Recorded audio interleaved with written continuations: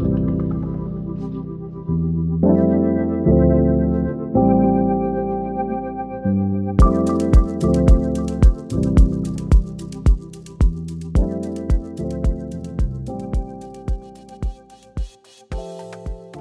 everyone, welcome to Black Earth Podcast. This is our final episode for season 2, and I'm very excited that today the amazing Anesu will be joining me, and we'll be taking some time to reflect on season 2. So welcome, Anesu. Hello. It feels a bit surreal being here again a season later. It's awesome, right? I feel really sad that season 2 is ending. I think I've told you this multiple times, but it's honestly been such an amazing season in terms of like the conversations and insights and the connections. How do you feel about season 2? Yeah, I equally agree. I feel as though season 2 has sort of been an accumulation of all our learnings from the past season and like the growth and development. It's felt so beautiful to see like what we've been able to create and like what our community has come together for and all the opportunities that have come out of it. It's so funny to think that it's not even been a year. I don't know why my mind works so much on like seasonal and yearly calendars that anytime something new happens, I automatically am like, oh yeah, it's been a year since that last thing, but it hasn't even, which is surreal. Yeah, I think we came together this time a year ago to start working on the podcast, and like season 1, we launched in February. So it's really been like 9 months. And that's amazing. I feel incredibly like proud and grateful to just be on this journey of creating this podcast. So let's start with the question that we always start with, but I guess because we already had this before. So the question I ask everybody is, how would you describe your relationship with nature? And so I was wondering, Anesu, since we last spoke in at the end of season 1, how your relationship with nature is evolving. Oh, I absolutely love this question. And yeah, thank you for asking. And thank you for asking all our guests. I think it's one of my favorite parts of the episodes. But my personal relationship with nature since we last spoke, I've recently moved up to Scotland, and it just feels wild. And I think perhaps one of the things I'm really appreciating with my relationship, and something I'm aware of, and I think a lot of our guests mention, is like we are nature, but also nature sometimes feels so much greater than us. And I think for me, like being in a new city, I've started a new course, like it feels as though there's a lot of newness around me at the moment, which as an introvert and somebody who struggles with anxiety, like it can be a lot. But nature sort of grounds me. It, in a good way, makes me, like reminds me of like scale and how we are so small, but there's like significance in that smallness, and nature's so grand, but also so close to us. And I think it's sort of full of ironies and oxymorons, and it's like perfectly imperfect. And I think I really use that as a reflection on myself. And yeah, it's continued to sort of be a thread that runs through my life and that I always seek out. So my relationship, I think, with nature like continues to grow and evolve as I continue. I think I find some weeks, especially being in a new place, I maybe don't get out as much as I would like to, just because it's just been a busy couple of months. But then when I do and I actively decide to like get back into nature, I'm so full of like everything. And yeah, it's still there for me, which is nice no matter where I go. Yeah. What about your relationship with nature, Marion? How's that going for you?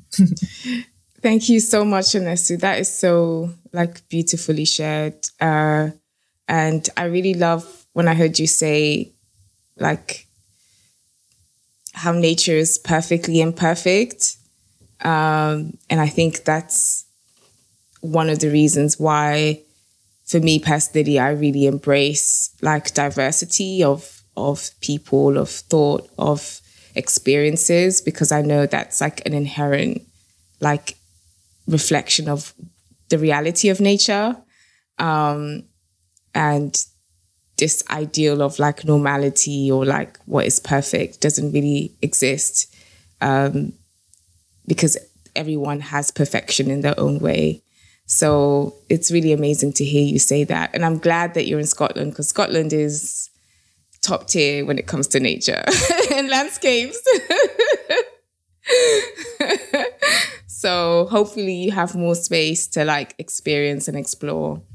I think for me, my relationship with nature has evolved in the past few months in terms of I'm making more time to actually like be with nature and to listen to nature, like actually listen to the land.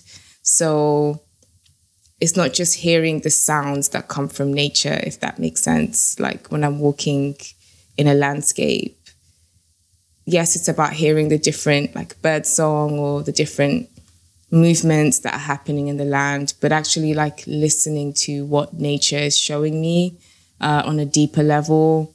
And by observing nature, like observing how it's manifesting in a particular space, allowing it to kind of shed light into my life in terms of the type of person I'm becoming or the type of experiences I'm having, or so listening to the land. It's not just about listening to the sounds of nature, but listening to what the land and what nature is sharing with me, and how that is perhaps providing like insights into my life and just things that are happening at a particular point in my life.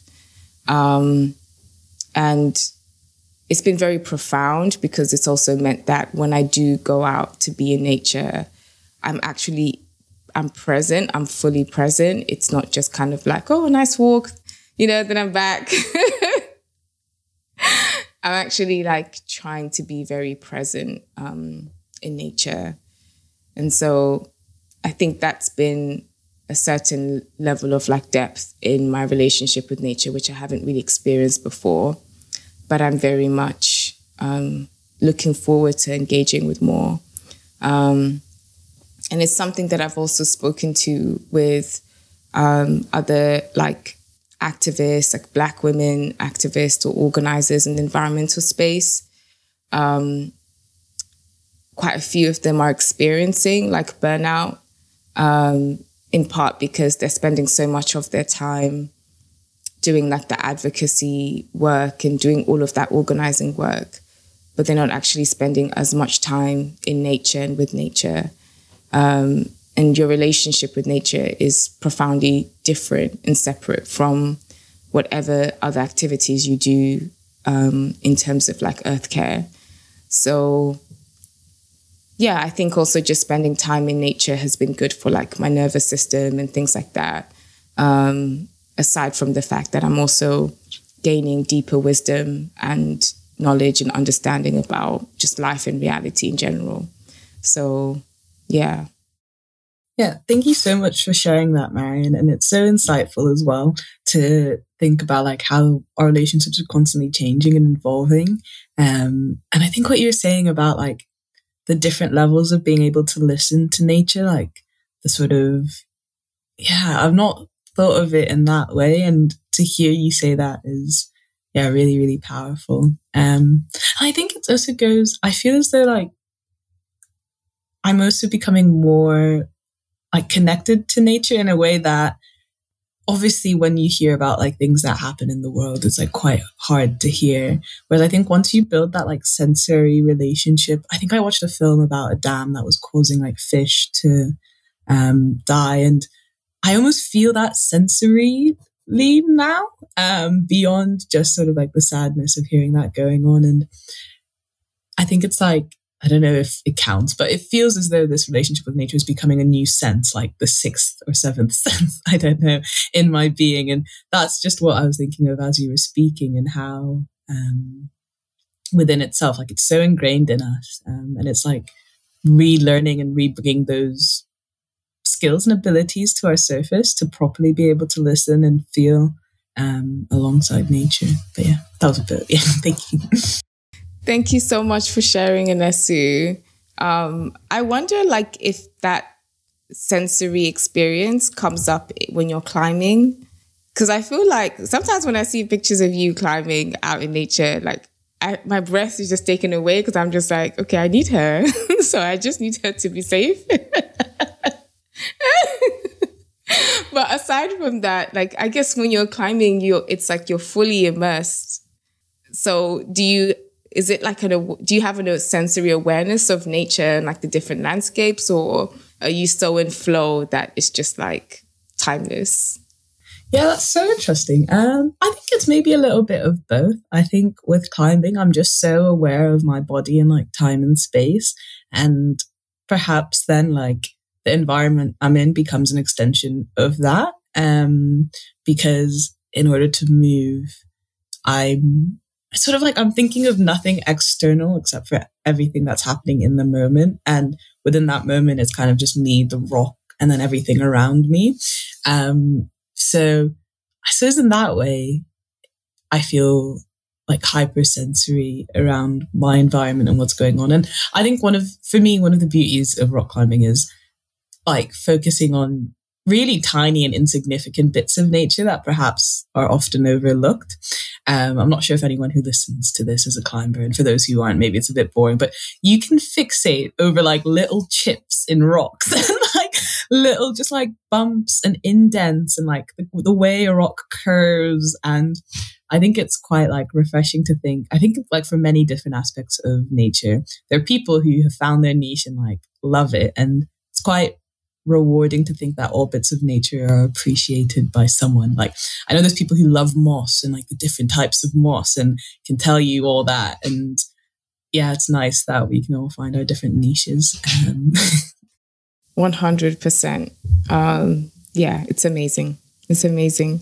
Thank you for sharing that, Anesu. We'll have to get you climbing one day. I'm set on it. It's gonna happen. It's happening. Oh my gosh. Maybe like 1 feet off the ground. That's like my climbing, and then I just come back down. We'll start somewhere. It'll be fine. Maybe I will come up to Sheffield for like a Peaks of Colour. Shout out Peaks of Colour promoting. Big up. And then we'll go from there. Sounds like a plan. We've got it recorded now, so yeah, I know. You just play it back. Okay, so let's talk about season 2. So our theme for season 2 was environmentalism reimagined. So what does it mean to reimagine the environmental movement as a place of joy, of belonging, of effective action, and of deep relationship with Earth? And so we had a whole range of guests talking about, we spoke about gardening, Indigenous women's leadership. We spoke about building a homegrown movement in the Caribbean for climate justice, abolitionist earth care, Black girl environmentalism, disability justice and earth care, and African mythology, and I would say like radical education. And so it was just, wow. What were your thoughts or like your highlights or lessons from season 2, Anesu? Because it was rich. This season was rich. This season was so amazing and so needed, I think, at this time. Like every single conversation that was on the podcast was I found so powerful and so profound and so lovely to see, like, yeah, just the amount of work that's going on like in the world by Black women who are just, changing it. And yeah, I think my overall thoughts of season 2 were that I find it just really hopeful. And I don't know, I've been thinking about time a lot recently, and I suppose we think of the future as this thing that's like far off, and it's like constantly changing, but our present is so linked to our future and so linked to our past. And I think like listening to all the episodes, that like is so apparent, like within Hindu's episode, and talking about like indigenous knowledge systems and how that's always been around, and how like maybe like a linear sense of time isn't always necessary because the knowledge they've passed down through generations is timeless then in a way. And it's like the current present. I think she tells a story of a young kid who can sort of like go and get water, but still be able to tell the health of the water and like the animals and how they all share that space. And that's like generational knowledge that the young of today are applying and are living. And I don't know, I felt really sort of hopeful in that the future is not something that like the change has to happen now. Like obviously change has to happen now for climate crisis, but there's history behind like the work that's already happened in order to help us achieve what we're trying to achieve. I'm not sure if that makes sense, but for me, this season helped like tackling the environmental crisis feel less overwhelming because there have been Black women throughout history doing the work and who will continue to do the work. And like, it is accumulation of all the work we've all been doing that will give us this environmentally just world. And I think that was the power for me of season 2 in like that collective, like just, yeah, that I just really felt empowered from this season about like the collective work. And I suppose I don't even like the word work because for some of us, like it is like just being, and it's like this balance between work and being, I think. And yeah, that's for me season 2's my biggest highlight or takeaway or learning from it. Wow, thank you so much, Anesu, for sharing. Yeah, there's so much richness in season 2. And when I say rich, I mean like the depth of like thought and depth of practice that has come from our guests. I think in part because one thing that has been recurring in the conversations, especially when I ask each guest like how they would describe their relationship with nature, the one response that has come back over and over again was like, I don't have a relationship with nature because I am nature. And I think when you're living from that space or that worldview that you are nature, there is just, there's a certain level of depth you reach in terms of even how you think about the environmental crisis, and you think about solutions, and you think about transformation. And that really came up in our conversations in this season. And it's also kind of invited me to really reflect, like, what does it mean to really live as nature? Because it's something that I know and I believe that I am nature, but it's like, okay, so what does that actually mean in a day-to-day practice in terms of how you live? So I just found this season that there was a certain depth to our conversations that were just really profound.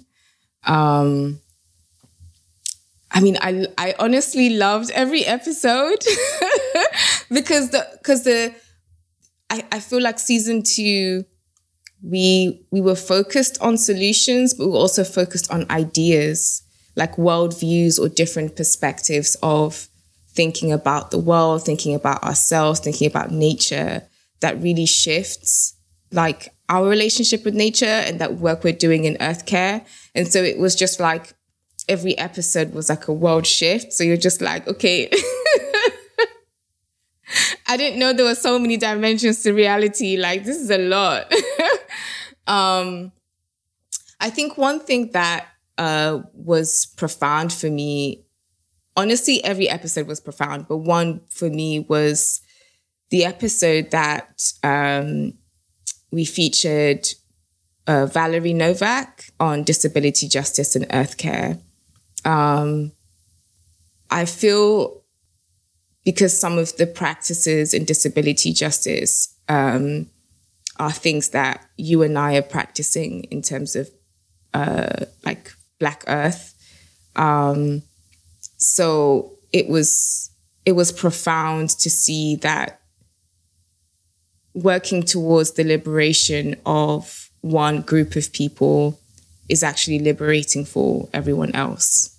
And I know that we know that because it's something that we say a lot in social justice movements. But it was like, yeah, actually choosing to live in this way creates capacity for a certain group of people, in this case, disabled people, to live in a dignifying way.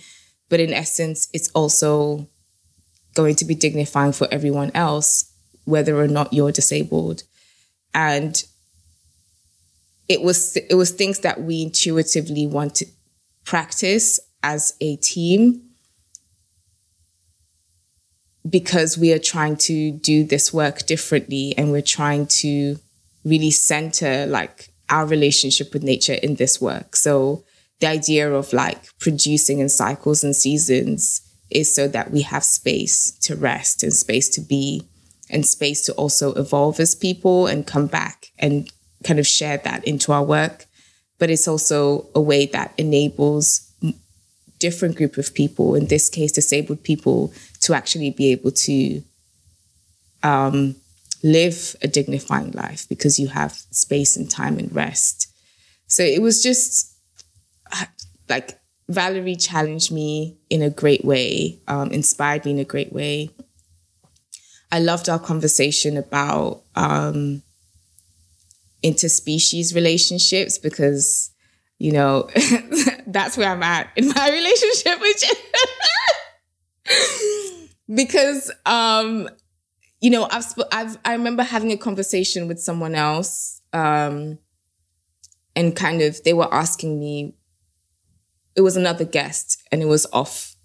Like we weren't recording, but they were asking me about my relationship with nature, and I was like, I'm really exploring what it means to live in relationship with other species, because as a human species, I know it's nuanced and political because not every human being contributes differently to the environmental crisis. But as a human species, we have had a profound impact on the rest of the planet. And so when we're thinking about things like uprooting hierarchy or moving, you know, towards different modes of organizing and being, I also have to confront within myself the hierarchy of the human species over all the other species in the planet, and how to move towards a different way of being and relating that is, that allows for life to flourish, because that is really the fundamental goal of Earth Care, is to allow for life to flourish. So, you know, and this person was like, okay, you're talking about interspecies relationships, but 99% of the human species can't even survive. Like, they're struggling to afford food. They're thinking about losing homes. Like, are you on the same planet as I am, or is this a different? And I was like, I know this sounds so weird, but that's where I'm at in my journey. I'm thinking about my relationship with other species. And so, and I remember Valerie, when we spoke in the episode, one of the things that she really wanted to explore in the conversation was about community and expanding our notions of community, because community is an essential practice in disability justice. And for her, community is also extending beyond the human species to other species. So her practice of disability justice is having a definition of community that includes other species. And so that, for me, I was like, wow, we're going into new realms.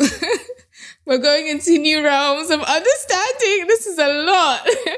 But yeah, I just found that conversation to speak to me and speak to questions that I'm trying to wrestle with as well. Because, you know, even when I'm talking about, okay, where I'm at in my journey, in terms of earth care, is trying to understand how I relate and treat other species.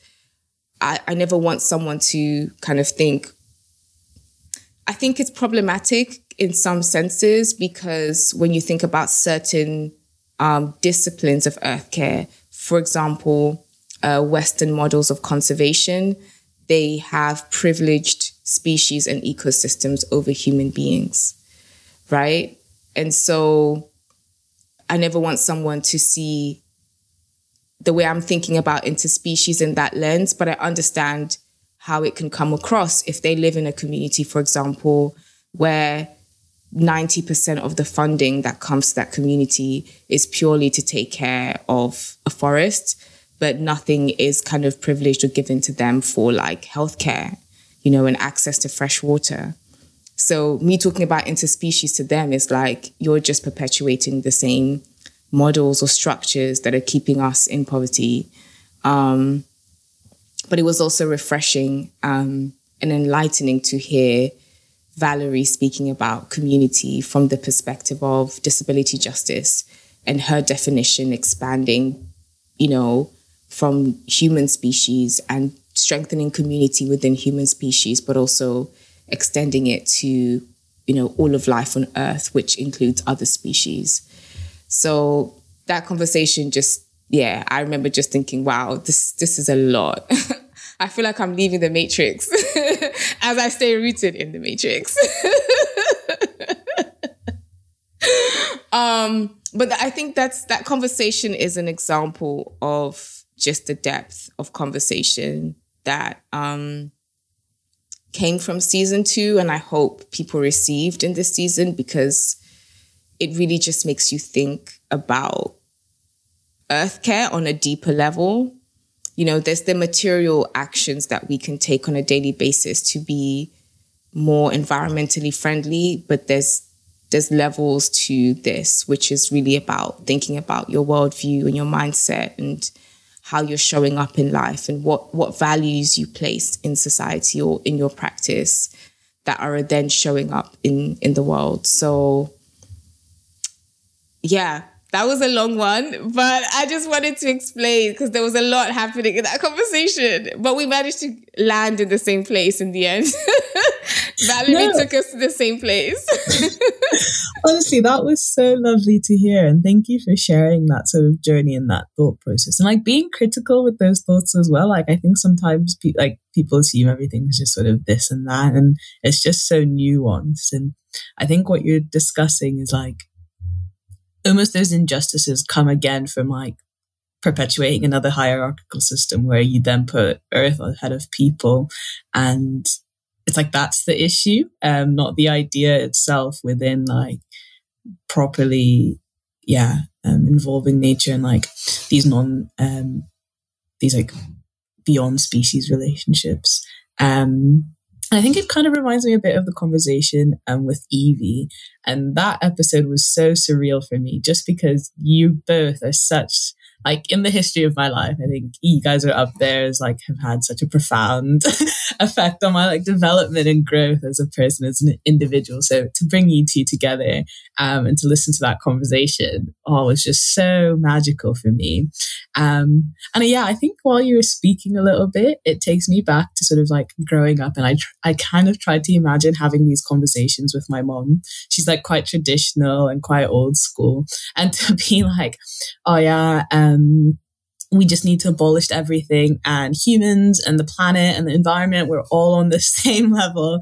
For her, it's sometimes like this distant thing to visualize. And I think she is getting better and she's making those efforts to sort of, I think innately we all understand what it is we're saying. It's just sometimes the words in which we use to describe these things seem far off, when I think when you break it down, people are like, oh yeah, that makes sense. Like that's really obvious. But one thing I really got from the episode with Evie was discussions about like maybe like practical examples of how we can maybe use imagination a a bit more, and how it's not naive. It's like actually realistic. I think she uses how they had a workshop about like mycelium networks, and could those be like an example for how businesses are structured. And like, I think they also had a workshop about migration and how the flow of birds within conservation is valued. And like, these birds always do these. But then as soon as we start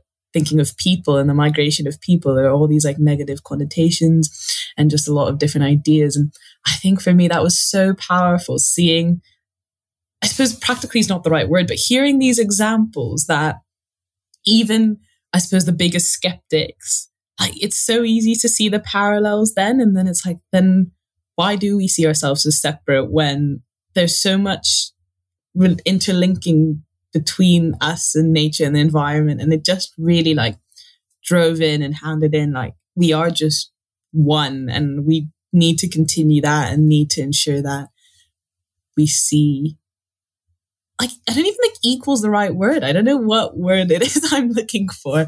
But yeah, what you were saying really resonated with me and reminded me how that conversation was just like illuminating, I think is the perfect word. I really, yeah, that was definitely a highlight of the season. But again, I find it so strange having this conversation, because I think I could genuinely go through every single episode and identify something that I think properly shifted sort of my worldview, which speaks to the power of the season.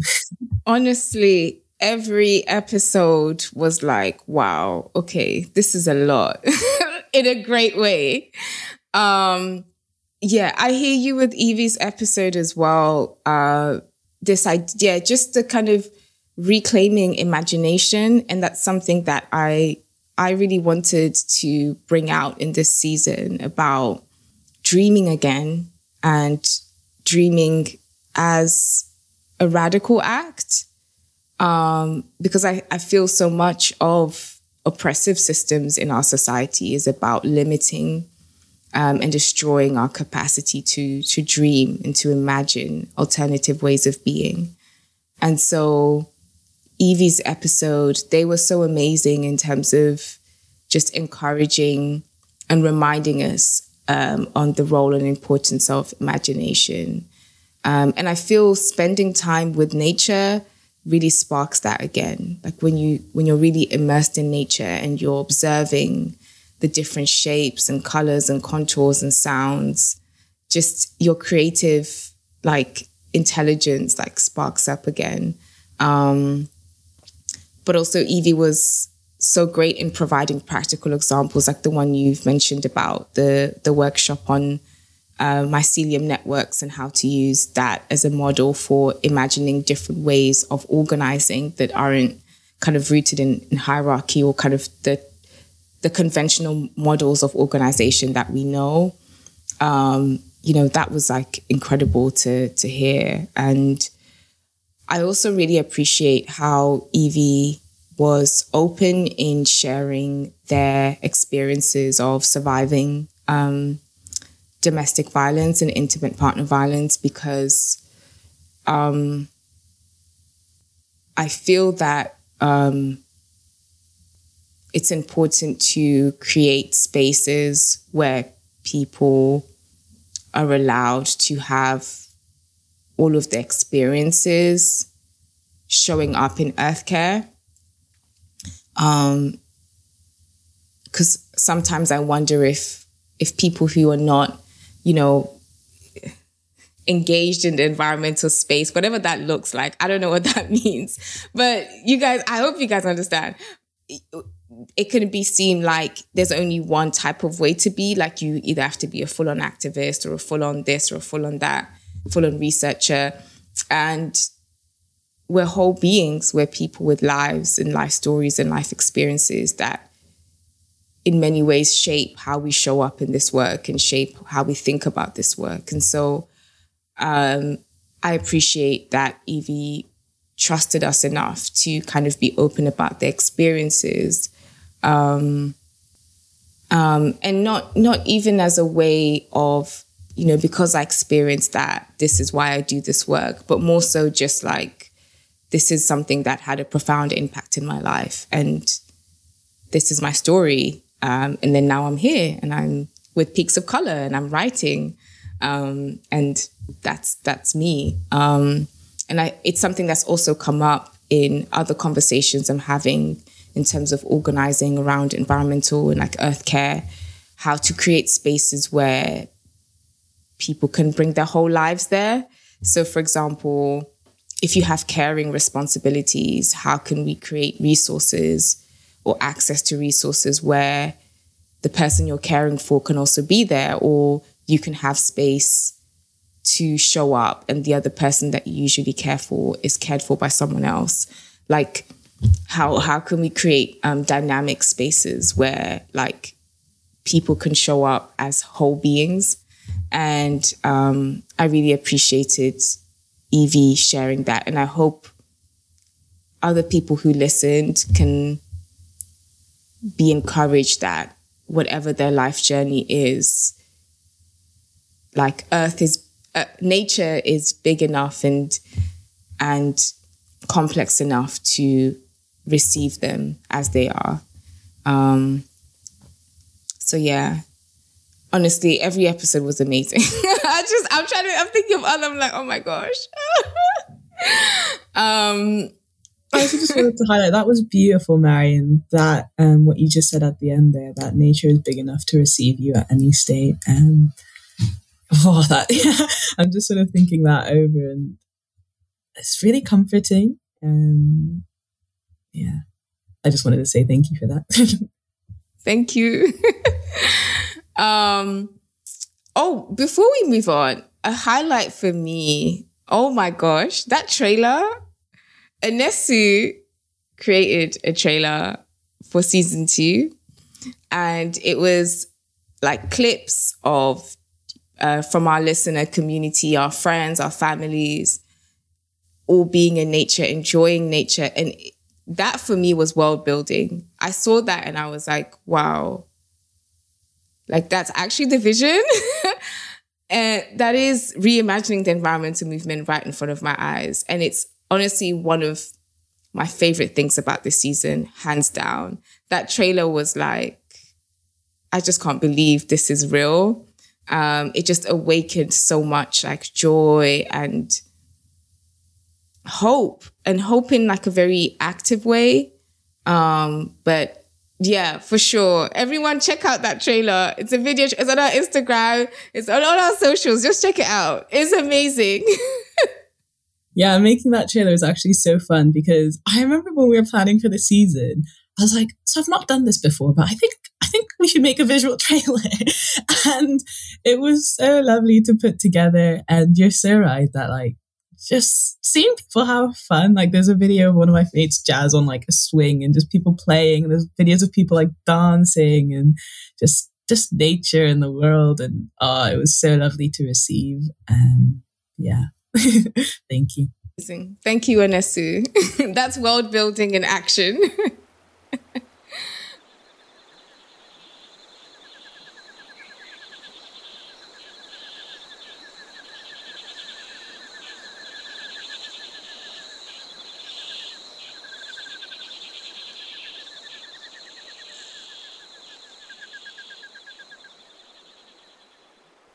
Okay, so the final part of our conversation today is about active hope.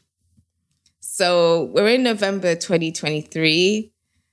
These past few months in the world has been peak ghetto. Like we're reaching peakness. Late stage capitalism is doing a lot. But I think we agreed that we would have a conversation about this with our listener community around active hope. I think one of the things that has obviously happened in the past month, coming up to 2 months, unfortunately, is the situation in Israel and Palestine, and in particular, what's happening in Palestine in terms of the level of like oppression and just destruction on so many levels that they're experiencing. And I think that was heavy for a lot of people. And so, yeah, I just wanted us to have a conversation about, like, I guess, active hope and how to move through these times, living in these times, because, yeah, there's so many crises happening in the world. There's so much injustice happening in the world.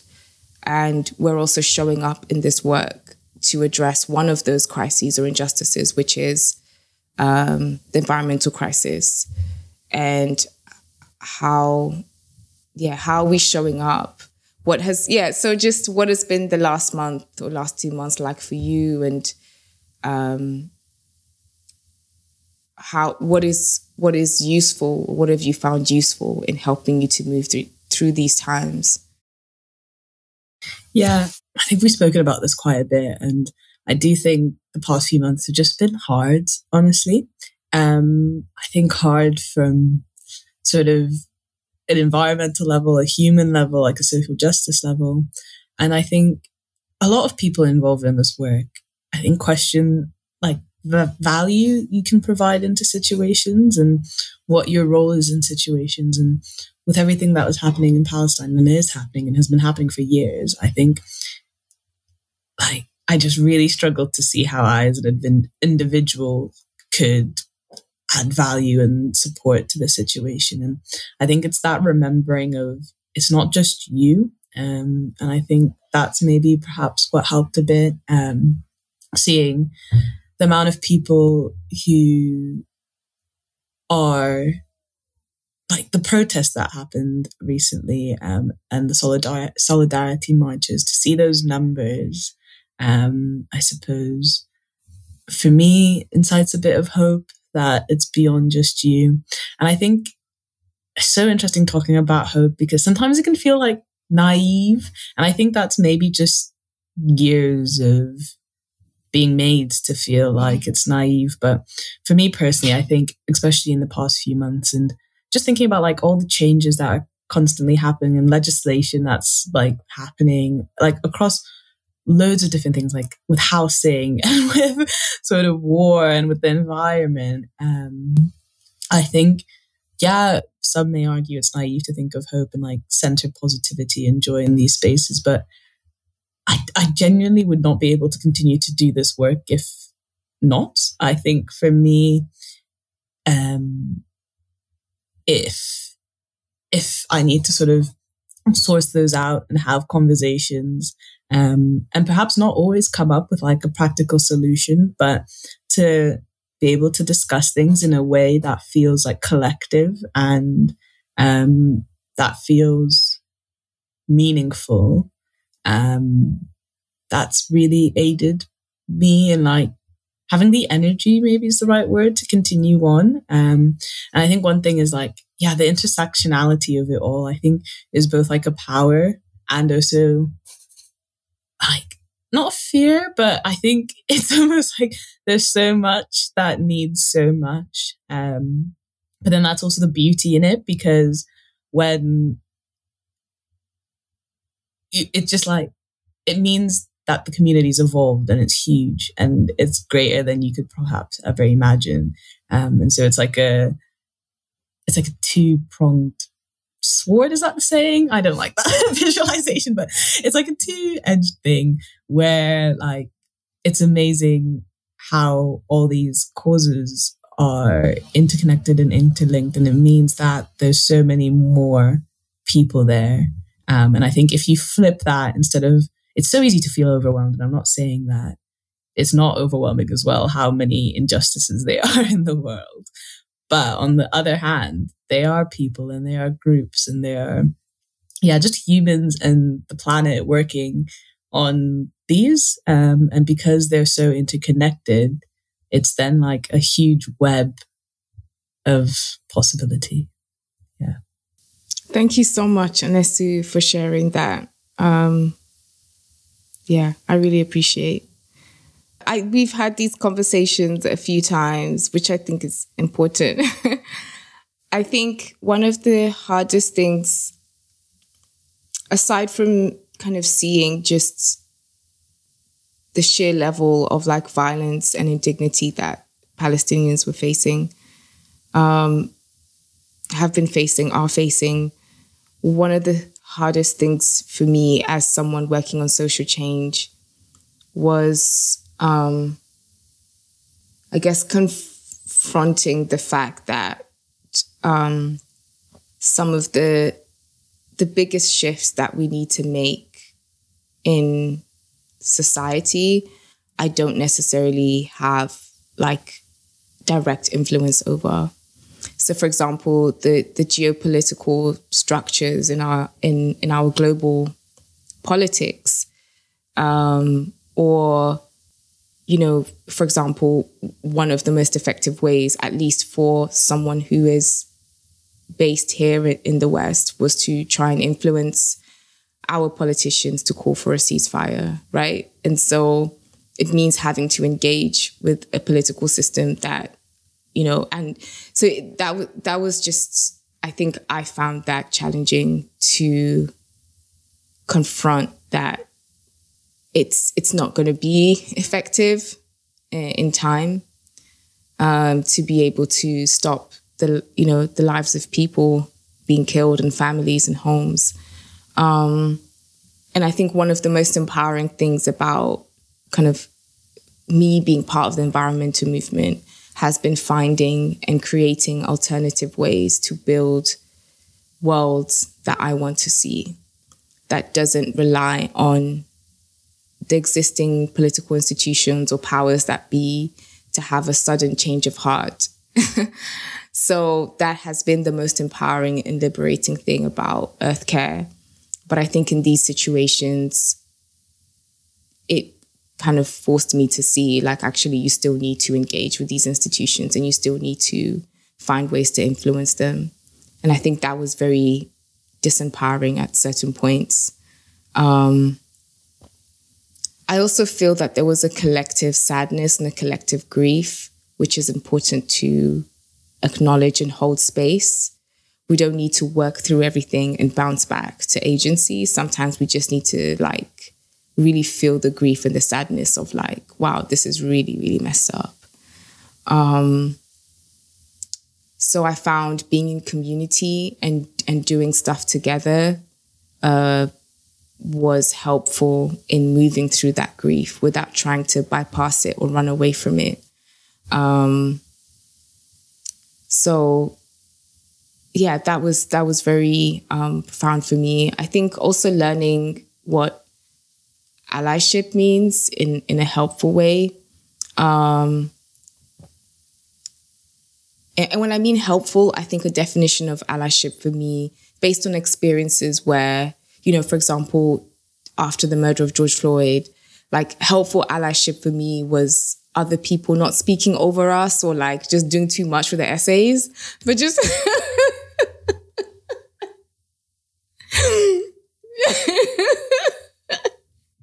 and coming up with new terms to define how they're showing up. Stop.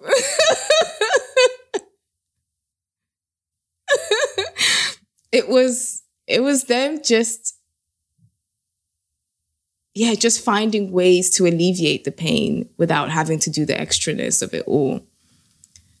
So it kind of forced me to think about what was helpful in the past, but also just ask people in the community, ask people who are Israelis or ask people who are Palestinians, what is actually going to be helpful in the situation on an individual and community level, but also to help address what's happening in the world. I think it challenged me to think about allyship in that way, from a human perspective, but also allyship as someone who is deeply embedded in environmental justice. And as I heard you say, being aware and being clear in communicating how intersectional all these issues are was like so important for us to, as people in the environmental justice movement, it was really important for us to be clear in our values, in our practice, and in communicating to other people why what's happening in Palestine is an environmental justice issue, why every environmental organization, every conservation organization should be talking about this and trying to stop it. I think that was important for us from an accountability perspective as people working in Earthcare. It was really essential for us to be very vocal and clear in that. Yeah. I also struggled a lot with social media because that's a space that is part of our reality now. And I find that sometimes it's helpful to, for social change and mobilizing for social change. I remember my friends back, in the early 2010s during the Arab Spring, the Arab uprising, social media was their tool of organizing and it really helped. But sometimes I also find social media to be quite harmful and almost distracting sometimes because you're spending so much time trying to, I don't know if it actually helps, but it helps, but it doesn't help. So that's also something that I kind of had to think through. But in the grand scheme of things, I think I've just learned how to take time to, when it comes to active hope and being in solidarity with other people, I've learned how to kind of just take a step back and really, firstly, reflect on my values and what's very important and non-negotiable for me in terms of living in alignment with my values, and then finding practical and meaningful ways of doing that is actually about being in solidarity with the people in pain, as opposed to the other stuff that emerges from that, which is more about the performance of activism and performance of solidarity rather than actually being in solidarity with people. I don't know if that makes sense, but I'm just... No, that makes I'm talking sense. Through. That makes so much sense. And I think you're so right with social media, and it's never going to be the one solution. And I think that's the issue, is that if people's engagement and allyship ends there, perhaps it's performative. And in order to use social media as a tool, I think you need to be a committed actor, and then it can be used as a tool. But if that's not your goal or objective, then you're equally right that maybe it is this distraction. And I think, I just think you never, in every other situation in life, you would never use just one tool to solve or to support in a situation as big as this. Yeah. And it's the same with social media. It just does not stop there. And I think it's, I suppose I could easily get into a rant about social media and Please do. the ways in which it can be a tool in which it can't. And I think it has provided so much for us all. And I think it's also kind of scary in where it's going. Things with misinformation and fake news. And because information can spread so quickly, which is both its pro and con. And in terms of educating a wide range of people is so good. But I think it just goes back to, for example, if somebody is doing their part to share sort of books and stories and literatures and films, I wonder how many people then are engaging with that authentically. And so I think that's almost an example of how, if you're committed and genuinely then choose to engage with what is coming out of it, then it's amazing. But that's not always the case. I think the attention span of somebody on social media is so short, and it's a shame that then things have to be curated in those snippets, because when talking about something like war and violence and injustice, you how can you communicate all that in that amount of time? And I think that's where my issues lie, in that I think it's the beauty of it. If you look at this podcast, we've got our episodes, but then the social media is a clip of it. And I think that's perhaps what's needed more in terms of like allyship when it comes to social media and people realizing like this is a small part of the bigger picture. And if you are able to get that perspective, then there is so much power in that tool to open up other doors and other avenues. But if you confine yourself to these clips and these bits, I suppose you run the risk of just being quite surface level. But it's a lot of, like, I also don't want this to seem as like an attack, because it is a lot of energy, a lot of time. Like, it is, I suppose effort's not the right word, but it can be tiring and overwhelming. But it can also just be like, I don't know, quite rewarding, and like it is beneficial and so beneficial after it. And yeah, I suppose no one person can do it all is perhaps where I want to end there. And you can't really beat yourself up for it, but you can try. For sure. Thank you so much for sharing that, Anesu. And also just social media helps us to meet people where they are. And that's a powerful tool in itself. You know, maybe people won't have the time or capacity to like go to a library and like find books about history of, you know, Palestine or whatever, but someone sharing that and taking time to curate a list or recommendation of things, that's meeting them where they are. And so in many ways, it's a really powerful tool. And it should be used mindfully and, you know, like consciously, being conscious of like your agency.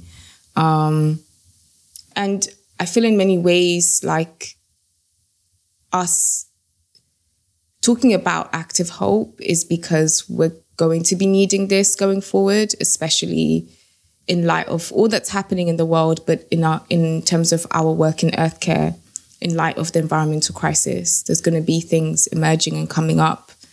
And so it's finding tools and practical ways of like living and maintaining wellness, whatever that looks like, but also like what's helpful in allyship, what's helpful in being in solidarity with people, because these are tools that are going to be applicable in different situations. And I think just as a final note for me or reflection for me, one of the reasons why I appreciated season 2 and it coming out at this time is because it's pointing us towards spaces of like what people would define as like margins. But for me, I define as like creative spaces or like edges. I call it edges of abundance, because I feel like when people existing in marginal spaces or places where they have been marginalized from the center, which that's already like, yeah, when people exist in marginalized spaces, they have to find ways of creating things that they wouldn't be able to access, whether that's like essential services like, food, water, or safety, belonging. They have to find ways to create that. So there's a lot of creative energy at the edges of margins. And I think this season really brought that out, that by no means do I see any of the people we interviewed in this season as margins or marginalized in any way. But they are like moving towards new edges, like they're moving towards frontiers that are helping us think about the world in radically different ways.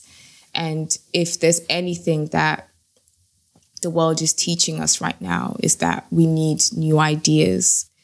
We need new ways of like being and organizing and living that are profoundly different from anything that we've experienced before.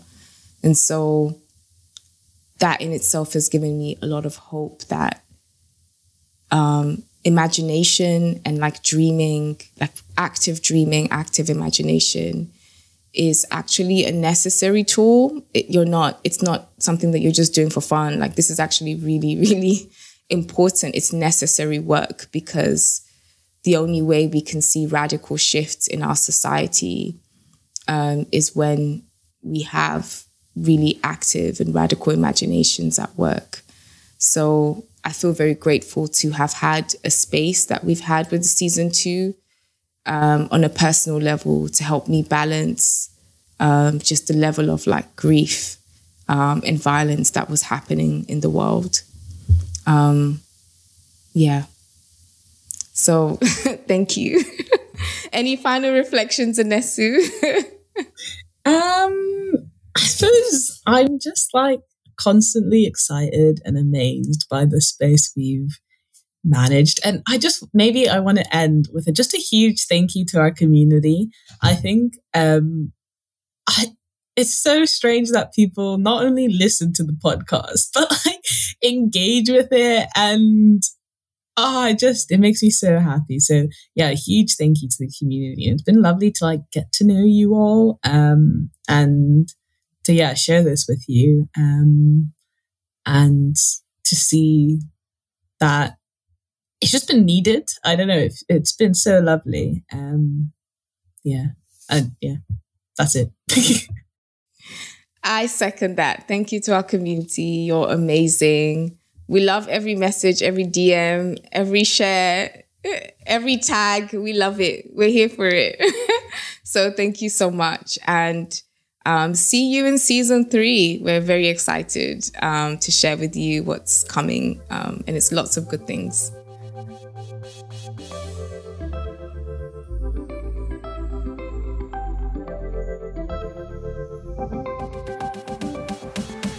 Thank you so much for joining us in today's conversation. We'd love to connect with you and hear your thoughts. We are on Instagram, TikTok, and LinkedIn at Black Earth Podcast. Don't forget to share this podcast with your friends, your family, your network, your communities. And you can also subscribe to our podcast wherever you listen to your favorite podcast. Black Earth is a proudly independent podcast, and we are on a mission to reconnect and heal humanity's relationship with nature. If you'd like to support us, we are on Patreon at Black Earth Podcast. Thank you, and see you in the next episode.